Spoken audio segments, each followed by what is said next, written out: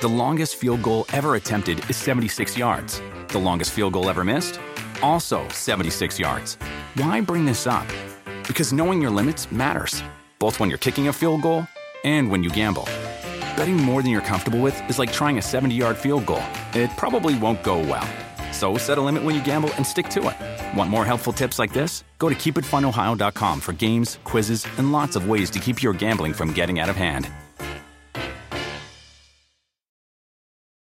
This episode is brought to you by Progressive. Most of you aren't just listening right now, you're multitasking. But what if you could also be saving money by switching to Progressive? Drivers who save by switching save nearly $750 on average, and auto customers qualify for an average of 7 discounts. So multitask right now. Get your quote now at Progressive.com.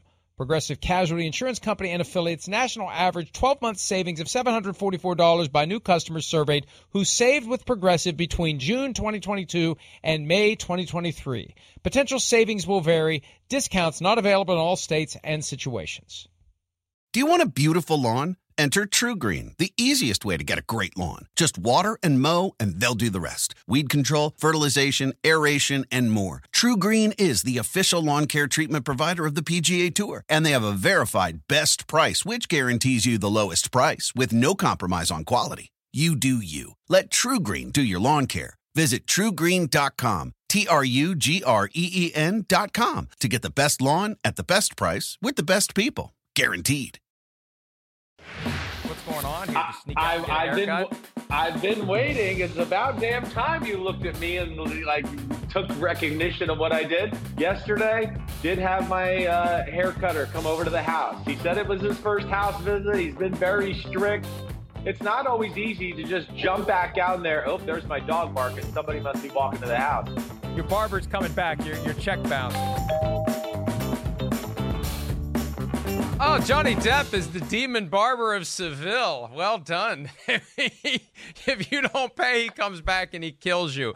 That was Chris yesterday admitting that he has gotten a haircut. I am on 6.5 weeks without one. I want to see how long I can go without getting this shaggy thing cut. And before we get to business here, guys, on this Wednesday edition of PFT Live, Hour 2, I gave a very heartfelt birthday wish last hour to our good friend Justin in the UK, who is turning 53. And there is a chance there is a viewer named Justin in the UK turning 53 today.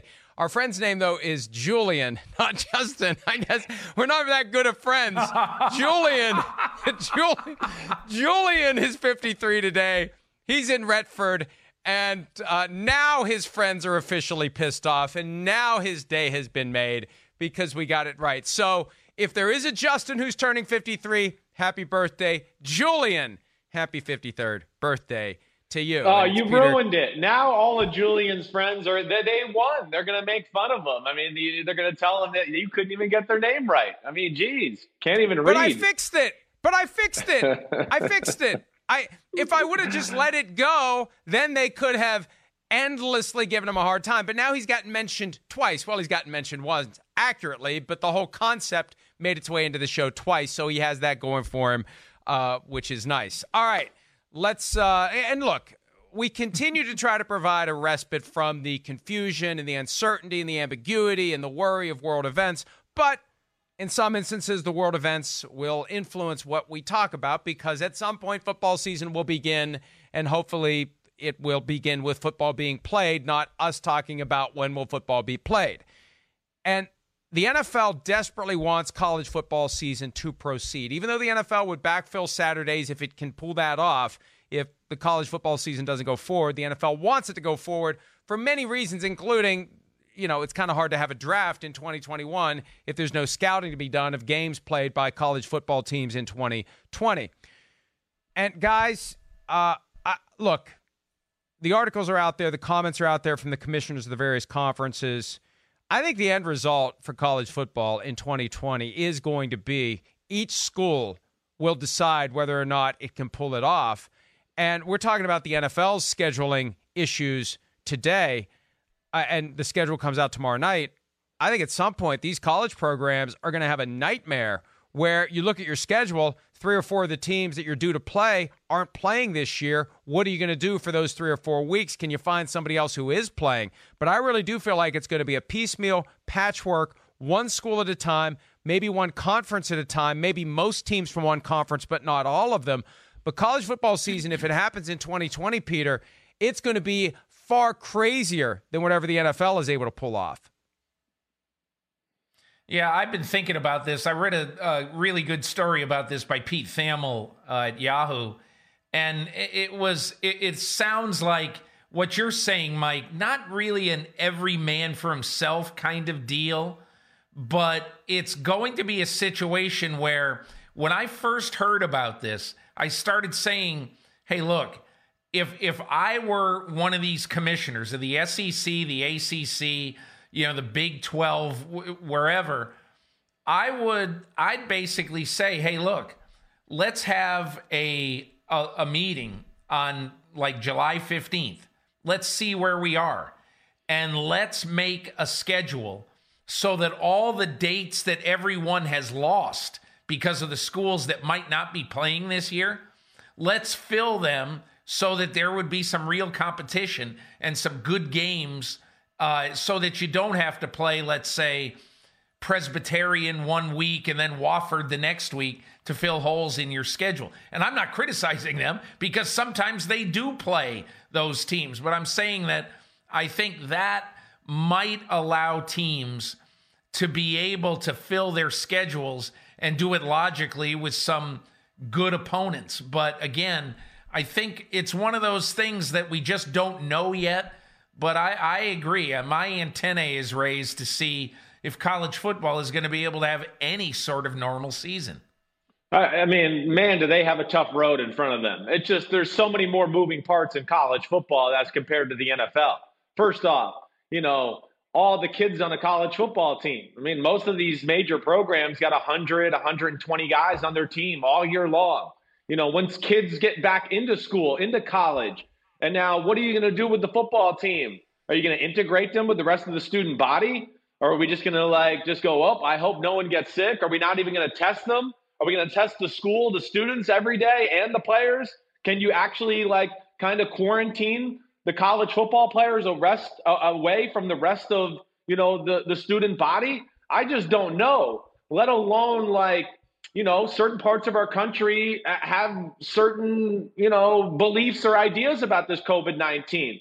As we're seeing, some of the southern states are a little more lax with their rules. And we're hearing and seeing a little science that the warm weather's better. So what if we start the college football season and then all of a sudden it gets to late fall and a school like Michigan who's in the north and everybody's kind of telling us right now when the weather turns again that this thing could could have a resurgence. What are we supposed to do? What's Michigan supposed to do if all of a sudden there's another outbreak at their school and there's, a bunch of guys in the team that have COVID-19? To me, that's where it's just, there's so many questions and things to deal with at college football. Man, is it going to be hard to orchestrate to have a real football season for them. And I think it's a given at this point. You can't have college football without college. You can't bring just the football team back and keep the rest of the campus shut down. That's the point where they admit that the college football players are only there to make money. They're not there to play football as some sort of an extension to the college experience like maybe it once was decades ago. Now, these guys are unpaid workers who are there to generate billions of dollars collectively for the college football machinery. So if you can't put classes back in session and have people on campus, you can't get away with that mental gymnastics of justifying bringing those kids back. But Chris, to one of the points you made, the college football players will be likely to self-quarantine because of what we discussed yesterday with this concept of testing. If you're going to get tested before you go into the practice facility every time you show up, you don't want to be positive.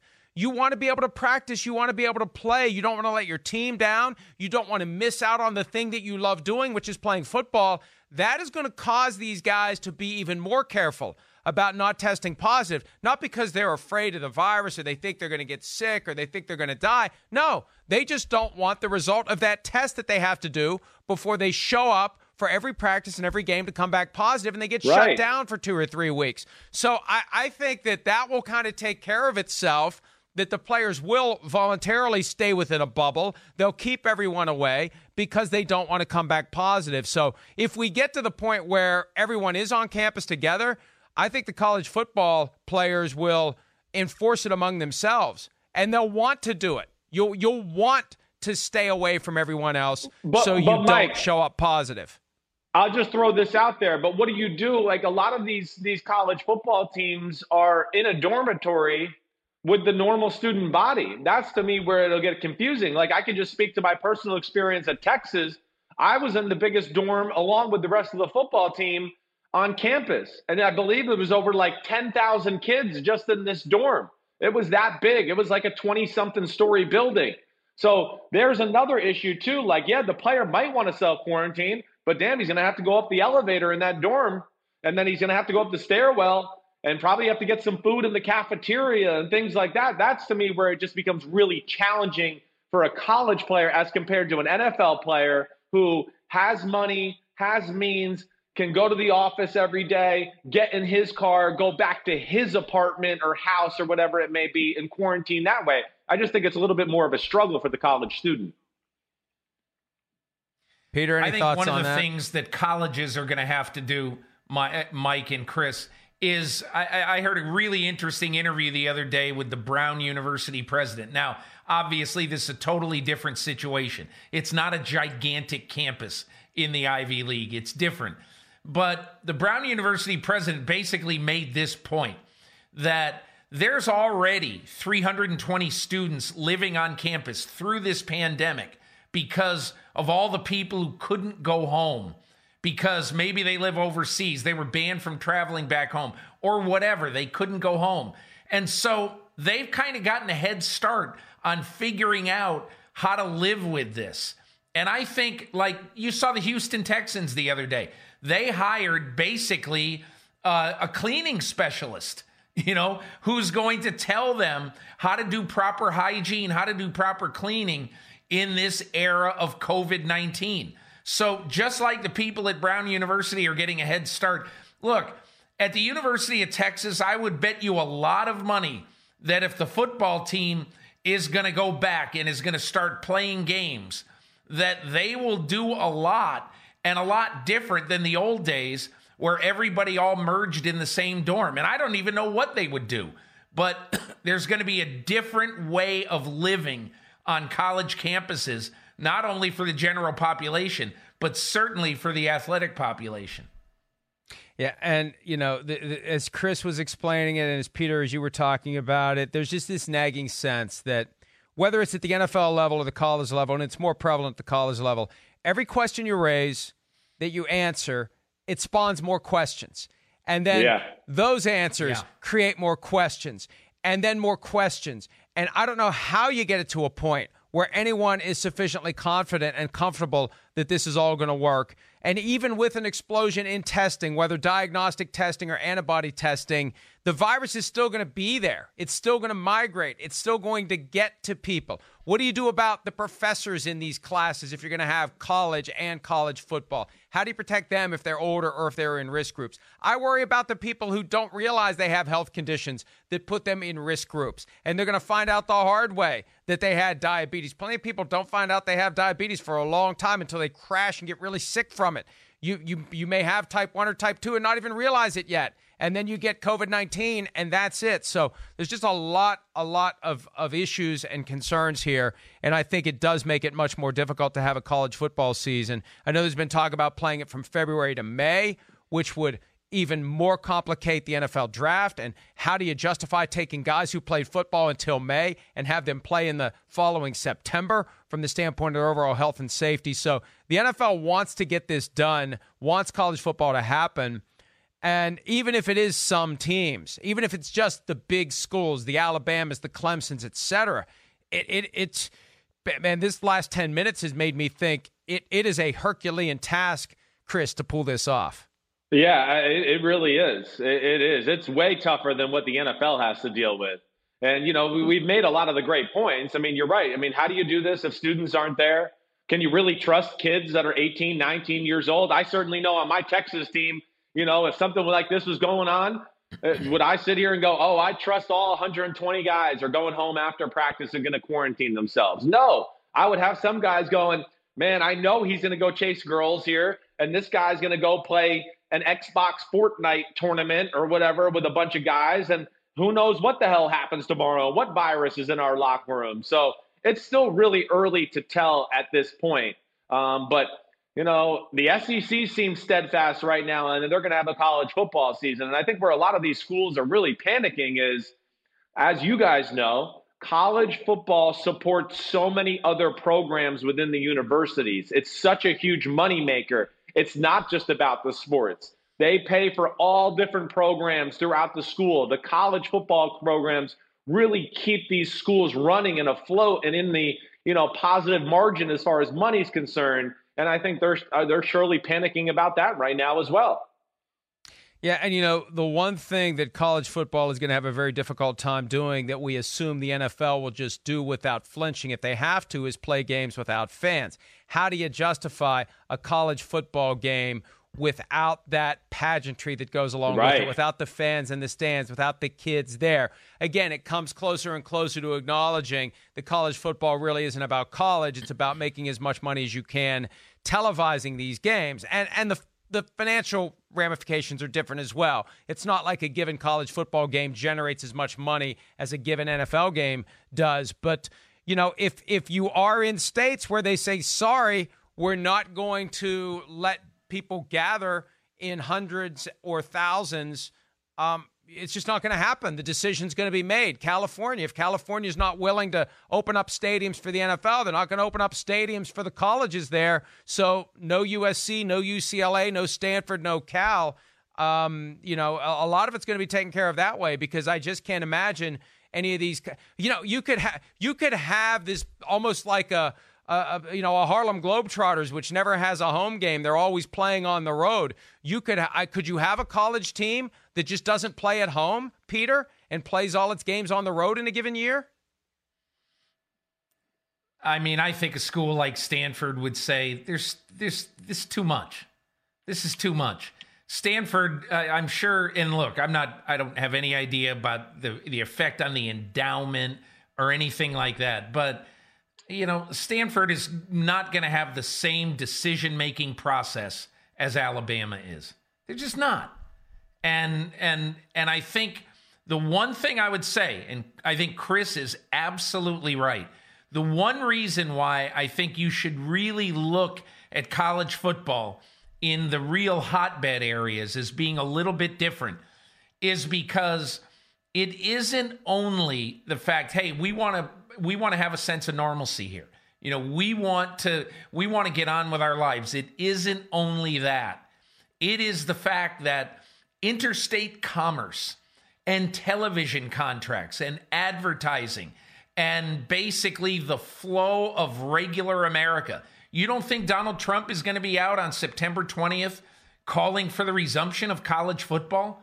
I mean, he's doing it now for all sports. Yeah. So there's going to be an awful lot of, and I don't even want to say the word pressure, but there's going to be a lot of the workings of society. Basically, we are 3 months away from really having to make a hard decision about whether college football games are going to be played. And, a lot can happen in 3 months. But I don't think that all schools will end up playing. But I do think enough will end up playing so that, the machinery known as college football will grind on in some form or fashion this season. Kevin Warren, the Big Ten commissioner, recently said that they are at least 6 weeks away from having to make key decisions. So it's coming. It's coming. And a lot can change in 6 weeks. Look at what's happened over the course of the last 6. One more point before we go. And I wanted to mention this last hour, and it's just something I just want to throw out there for consumption, conversation, and thought as we get closer to the release of the NFL schedule. One of the things I'm going to be looking for, and it's not going to be the easiest thing to do, but I want to cross-reference some of these team schedules. I want to see whether or not the NFL is factoring in the possibility of shared stadiums if you do have teams like the 49ers, the Rams, the Chargers, who aren't allowed to play in front of fans, will the NFL have teams double up for a year? Will the Cardinals in Phoenix share their stadium with an LA team? Will the Raiders, if they play in Las Vegas this year with an open stadium, share with an LA team? Could the 49ers end up sharing with the Broncos if they're able to play in an open stadium? It's going to be a philosophical decision the NFL has to make if ultimately forced with the reality that in some states they're not going to have open stadiums, but other states there will be. Do we put the teams for 1 year in the places where they can sell tickets and make whatever money they can off of the box office, play the games there, and have teams share a stadium like we currently see the Jets and the Giants do? Just something to think about. Maybe we can talk about it later in the program, but we do have to take a break. I just want to throw that idea out there for general consumption and general thought as we get closer to the release of the schedule tomorrow night. All right, Jadeveon Clowney says he's healthy and ready to roll. What is the latest on his future? We'll discuss that next here on Pro Football Talk Live.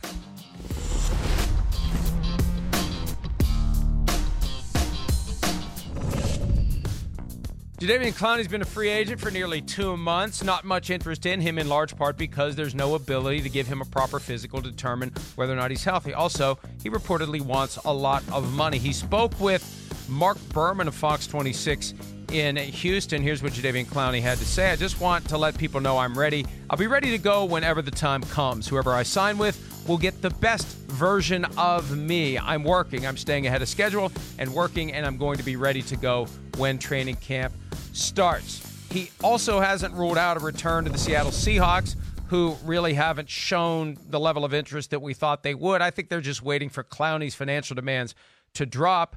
Clowney says he's got a few offers, but he's in no rush now. He's waiting for the right opportunity and the right timing. Peter, what do you know? What do you think? What do you believe about Jadeveon Clowney's future in 2020? I've said all along that I think the favorite in the clubhouse for Clowney is Seattle. And I think that Seattle's going to end up with either Clowney or Everson Griffin when the dust settles heading into this season. But I do think, I think the Seahawks are being absolutely right, correct, and fair in holding whatever their contractual line is on Clowney. And let's say I'll pick a number out of the sky. Let's say it's $14 million a year. I mean, let's look at Jadeveon Clowney's career. He's played 6 years in the NFL. He's had 32.5 sacks. And if he played every game like he played the Monday Night Football game against San Francisco last year, he'd get a contract commensurate to what Reggie White earned in his career, dollars versus dollars. So, but he doesn't do that. And I'm not blaming him. He's had a lot of injuries. I get it. But the fact is, you are what you are. And Jadeveon Clowney is a very good football player who produces at the highest level of football, not every week. And look, part of that has been injury. I get it. But I don't know why in the world that there's this expectation that Jadeveon Clowney should make $18 million a year, especially in this environment where teams are not spending the way they did in the past. And I think part of that is because of the current economics and the situation that we have. There are not a lot of long-term, big money contracts this offseason. So I think Jadeveon Clowney, if I were him, I'd get as much money as I could for 2 years and prove that I deserve when the cap really starts to go up, prove that I deserve really a significant bump. But based on what I've seen so far, I would hold the line the exact same way that John Schneider and the Seahawks are. Yeah, well, I mean, Peter, you made a lot of good points. I mean, you really did. I was going to make a lot of them. You're right. I mean, Jadeveon Clowney, when he's healthy and ready to go, I don't care what the stats say. He will ruin a game plan in 4 seconds. He is one of the best defensive players in the league. Like you said, when we see him really healthy, you could argue he's the best defensive player in the league. He's one of those guys, Mike, that you and I talk about. He's got the F up the play stat. He's been one of the league leaders. He can play in a 3-4. He can play in a 4-3. He is a guy like when you turn on the film or watch a game on Sunday and he's in it, you don't know, if you don't know anybody in the field, you just go, man, who is that guy? He is big and fast and he is aggressive and everywhere. I mean, he's a game changer, but he's damaged goods to what Peter said. Like, He is. And injuries are part of Jadeveon Clowney, and that's unfortunate. I don't like that for him. I really like this player. I mean, he's one of my man crushes right here. But, you know, when you get into microfractures and low, Liz Franks and, you know, of course, what we saw this year with the core muscle surgery and all that, those are serious injuries for a guy that plays defensive end and as physical as he does. So ultimately, I look at teams like, I think what Jadeveon has to do is what Peter said. Find a 2-year deal. It's kind of, I think, how he's going to have to live his NFL career is on 1- and 2-year deals and just keep playing that way to maximize it. And I think there's some teams out there that certainly could use him and probably will overpay for him a little bit on a year-to-year basis. Yeah, I think 1-year deal is the most he can hope for now. And, you know, anytime the argument comes up that all NFL contracts should be guaranteed, the easy response is if that were the case, they'd all be 1, 2, at the most 3-year deals if they were fully guaranteed. But that may just be the way Jadeveon Clowney does exist in the NFL. He never gets that gigantic contract with a lot of guaranteed money and, you know, it's fully guaranteed for maybe 2 years and then it's all fluff on the back end. And, you know, maybe it's better this way. Maybe because you're not tied in. They can squat on you because they have your rights beyond that second year, and maybe it's a great deal for them, so they keep you around at a salary they like. No, just make it that short-term deal. Go have an impact, and then go back to the trough the next year and make what you can. And that may be Clowney. That may be who he is and what he is. And I think every year there will be someone who sees what he did the prior year and says, even if he's banged up, even if he's hurt, even if he's only going to play 10 games, I want that guy on the field, Peter, for 10 games. Which is exactly how it should be, Mike. And I would love to have Jadeveon Clowney on my team. Absolutely love it. But there comes a point where you have to do the responsible thing for your organization. You saw that list of injuries. You saw everything, about his production. And look, sack is an overrated statistic. I agree. However, it is telling to some degree. And the fact is, he's never had a double-digit sack season in his career. He's averaged less than half a sack a game. And again, don't take that for everything because he can wreck games. Right. But if he wrecked games every week, nobody would care about the sack stats. He doesn't wreck games every week. He's either been too hurt or too inconsistent to wreck games every week. And that's why you have to be responsible when you go to negotiate a contract with Jadeveon Clowney. Right. Mike, I thought like he would maybe get a long-term contract, to lessen the year-by-year salary cap blow. But Mike, you make a great point. I mean, with an injury history like that, you don't want to, we could have got out of this deal after 2 years and move on. But with a guy that gets injured as much as he does, you might get stuck with having to pay years 3 and 4 if it was a serious injury or something like that. So that's the risky part. But he plays a premium position, and we know there's some teams like the Tennessee Titans, the Eagles, the Jets, with some salary cap room and the positional need to where I think there's going to be a market for Clowney and he'll get some big money, at least for 2020. All right, coming up, you're going to hear some of my interview from Tuesday with Steelers GM Kevin Colbert. Then after that, we will be drafting our candidates for Comeback Player of the Year in 2020. We'll be back with more Pro Football Talk Live right after this.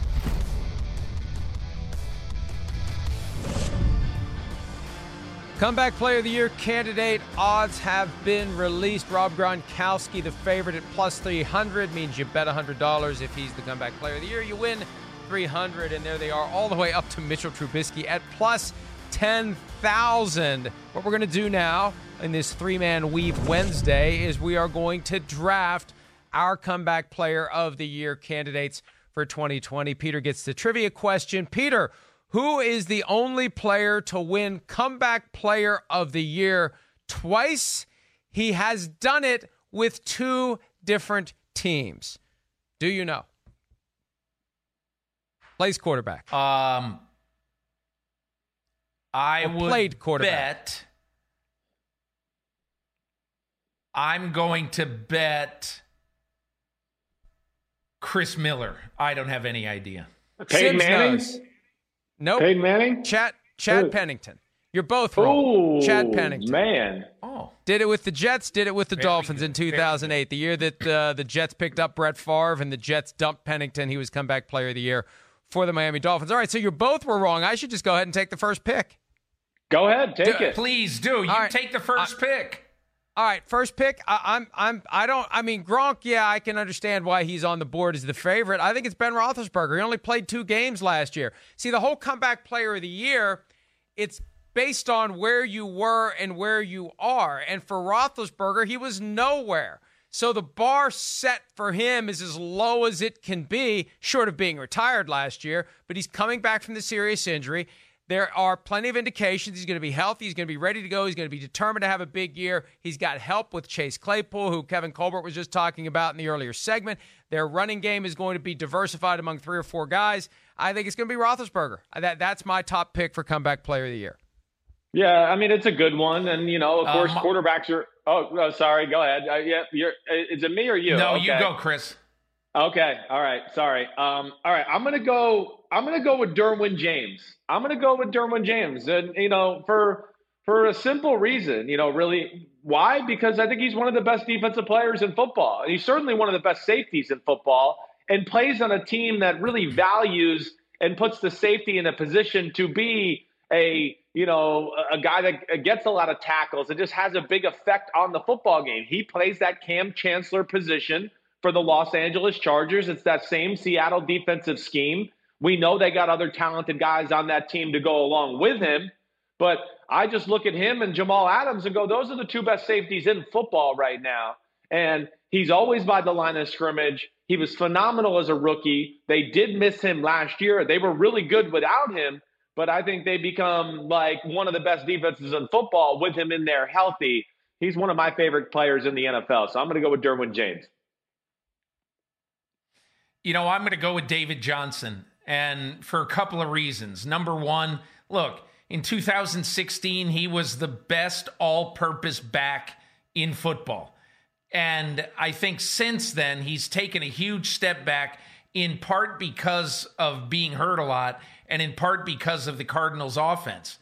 But I think right now, after having only 1,300 rushing yards in the last 3 years, he goes to a team where the head coach is very motivated, nudge, nudge, wink, wink, right, to make sure that David Johnson has a very big year. There's a lot riding on Bill O'Brien right here. He's got to show everybody that there's a reason why 2016 he was the best all-around back, he and Le'Veon Bell, in football, and that he still can be. So I'll take David Johnson, and I'll be pretty comfy with that pick. See, here's the issue I have with both of your picks, because this is a subjective award that's voted on by 50 members of the media, and it's going to gravitate more toward the sexy names. They ain't voting for Derwin James unless he has, a defensive player of the year type season. Because of course James, they are. It's annoying. It's stupid. That's why I refuse to pick some of them. I mean, it's like the MVP of the Super Bowl every year. Oh, this team won. We got to make the quarterback the MVP. I mean, it's quarterback. Yeah, screw it. I want to give Derwin James some love. He's one of the best players in football. Hey, okay? I mean, that's fine. That's fine. You either want to get on your soapbox or you want to be right. It's your choice. Peter, you got something to add? Yeah, look, I'm one of the voters for this. And I don't care whether I vote for the winner or whatever. I vote for the guy who I believe has come back from the biggest issue the previous year, whatever position he is. And I'm going to jump the line, and I'm going to make my second vote, because neither of you guys would pick him in the top 3. But my number 2 guy right here is Trent Williams. And it's because Trent Williams has been a total lost cause, for the last year, a totally forgotten guy. Now he goes to one of the best teams in football. And if he is a top 5 left tackle next year, I'm voting for Trent Williams. I mean, unless Ben Roethlisberger throws for 6,000 yards or something. But and all I'm saying is, Mike, I vote for the guy, regardless of position, who has come back from the biggest issue and had the best season. God, now I know how the Vikings felt in 2002 and 2003. Right? What a jerk this Chris guy and I have a little side conversation. He just takes our pick. I'm taking Matthew Stafford. And the irony of the Matthew Stafford selection is this. He once was named Comeback Player of the Year For nothing. He was coming back from nothing. He had never had a baseline of anything in the NFL. He just finally had a year that wasn't bad, and they made him comeback player of the year. Congratulations, Matthew Stafford. This time around, he's coming back from having a season derailed by a broken bone in his back.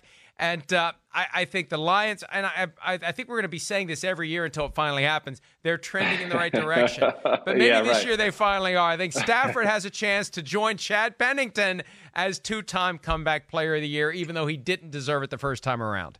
Yeah, that's a good pick. I mean, you're just going chalk. Make the people happy. Just draft quarterbacks, Mike. I'm going money. Man, chalk is money, baby. I got to deal with Florio, and then now the new Bobby Big Chest, Football Morning in America, just cutting the line and making picks. I did have Trent Williams written down. I was going to try to sneak him in as a third-round pick, but that was a good pick by you nonetheless, Peter. All right. Peter explained it really well. Guys that went off, had some real things to deal with in the previous year. I don't know if anybody dealt with more than Myles Garrett, all right? And that's going to be my next choice because, first off, I mean, not a lot of us are viewing Myles Garrett in the most positive light right now. I think there was some, some real questions about his story or his side of the story. But regardless, he is super talented. He is one of the best defensive players in football and certainly one of the best pass rushers in the game.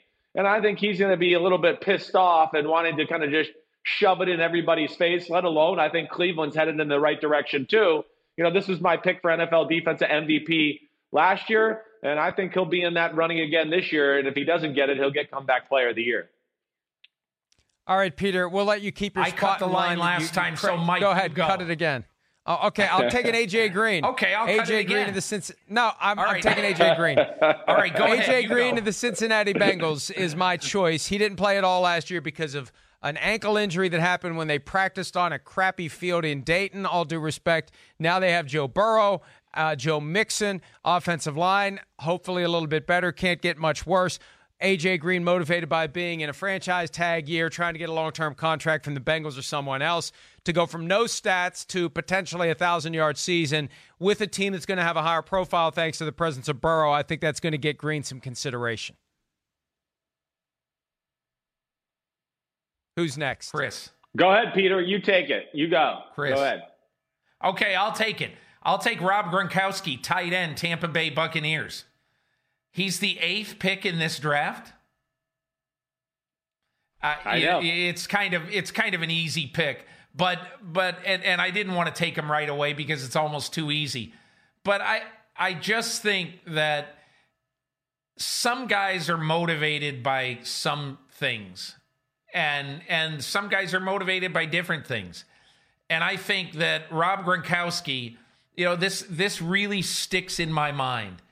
Last year, when Rob Gronkowski made the NFL's top 100 all-time team, and he was, talking to people at NFL Network, NFL Films, and he was talking about it, you could just see, and again, I don't remember what the soundbite was, but I watched that and I said, man, he does not look or sound like a retired player. And I just think, I don't want to be cliche. I think the guy's got unfinished business, so we'll see. Yeah, good pick. I mean, there's so many good names to pick here. I mean, I've thought about Todd Gurley. I can't go there. I'm going to go with Bradley Chubb and the Denver Broncos. Kind of an unforgotten guy or a forgotten guy here over the last year. Had an ACL tear very early on. It was late training camp or early season. I can't remember exactly when it was, but he should be completely 100% ready to go. And, like we talk about with a lot of these guys, they have a support system around them.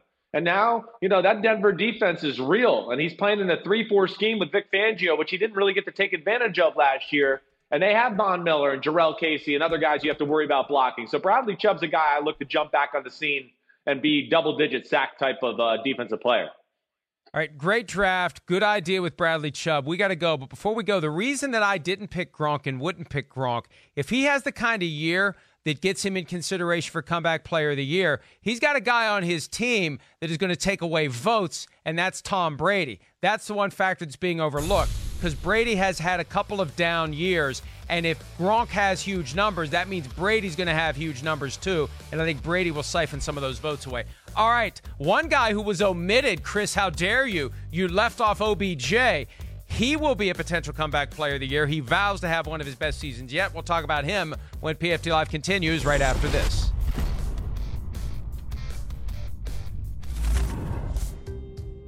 Odell Beckham Jr. was not selected in our draft of Comeback Player of the Year candidates, but he is determined to have one of the best seasons of his career in his second year with the Cleveland Browns. He posted a video Monday night saying, right now what I'm trying to do is hit the reset button, being able to get everything fixed, shoulder, arms, back, everything aligned, functional, moving properly so I can begin training to be ready for this season. I would honestly say this is going to be one of my best seasons. Bigger, stronger, factor.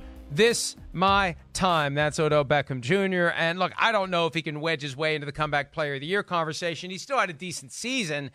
But Chris, if this guy has one of his best seasons ever with the Browns, that will mean a lot of good things for Cleveland. Baker Mayfield, big year. Kevin Stefanski, the right head coach. Nick Chubb, a big year running the ball.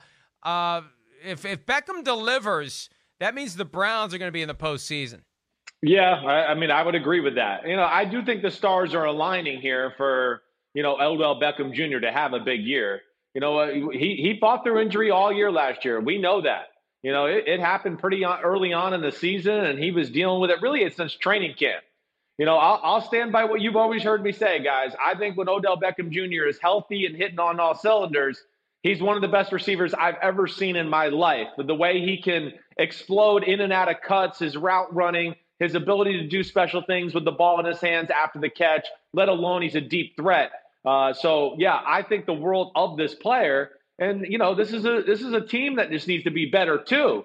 But I think his health will go a long way to make things more comfortable between him and Baker Mayfield. And I expect him to have a huge season. Peter, your thoughts? Any self-respecting voter for a Comeback Player of the Year award would not have Odell Beckham Jr. in the discussion for it, no matter whether he catches 150 balls. Odell Beckham Jr. played 16 games last year. He caught 74 balls for over 1,000 yards. He's not going to be the Comeback Player of the Year. He's not going to get a vote for Comeback Player of the Year. Now, I agree. He could be significantly better because Chris is right. He was hurt all last year.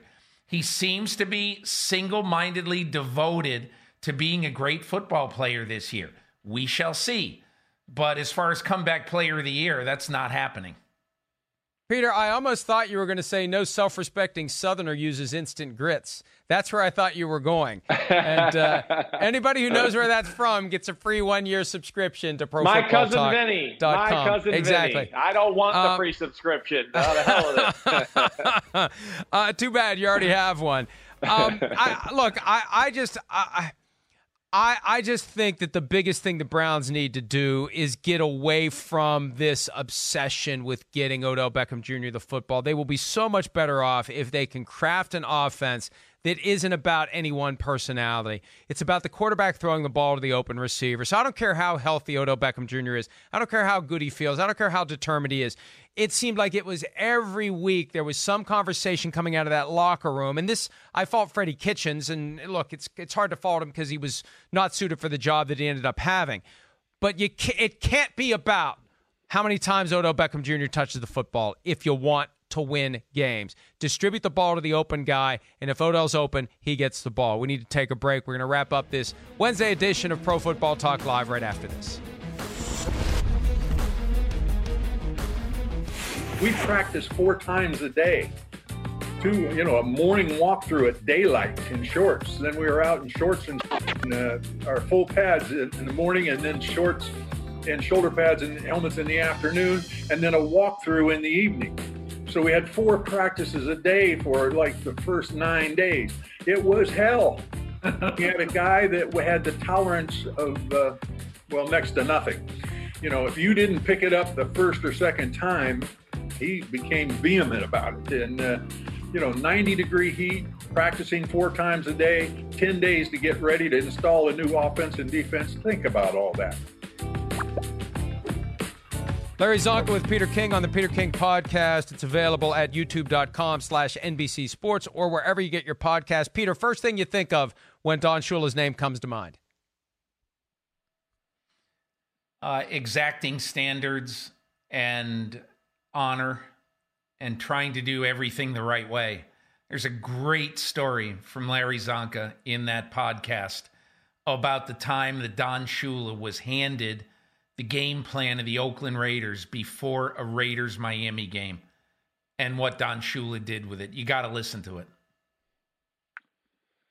Yeah, Shula is so amazing to me in so many ways, Mike. You know, I think the thing that, as I've digested this over the last 2 days, that's amazing to me is here was a guy that was in the conversation for best coach of the decade in 3 different decades. You know, the 60s, Vince Lombardi's probably king, but it's Paul Brown and Don Shula. I think those are the 3 names. You get into the 70s, who is it? It's Don Shula, Chuck Noll, probably the king, Tom Landry. You get into the 80s, even though he didn't win a Super Bowl, he still went to 2. You know, Bill Walsh, Joe Gibbs, Don Shula. I mean, it's pretty unbelievable. You know, that's where I just look at it and go, man, the sustained greatness the guy brought to football for 3 straight decades is absolutely remarkable. Kevin Colbert, the Steelers GM, spent 5 years in Miami early in his career, and when I interviewed Kevin yesterday, he speaks in reverential tones of Don Shula and what he learned and things that are still with him today. Simple things like, if you have red paint, paint your barn red. That you use what you have. And think about the Dolphins in the early 70s. Chris and I talked about this yesterday. If what you have is a team with a great defense and a running game, that's what you do. You have Dan Marino, great quarterback, that's what you do, Peter. Football really can be that simple. I hate the fact that everybody, when they first think of Shula, will think he never won a Super Bowl with Marino, and he lost as an 18-point favorite in the Super Bowl. Totally unfair. A life's work is about a body of work. And look at his 33 years. And truly one of the all-time greats. That's it for today's PFT Live. We'll see you back here on Thursday. See ya.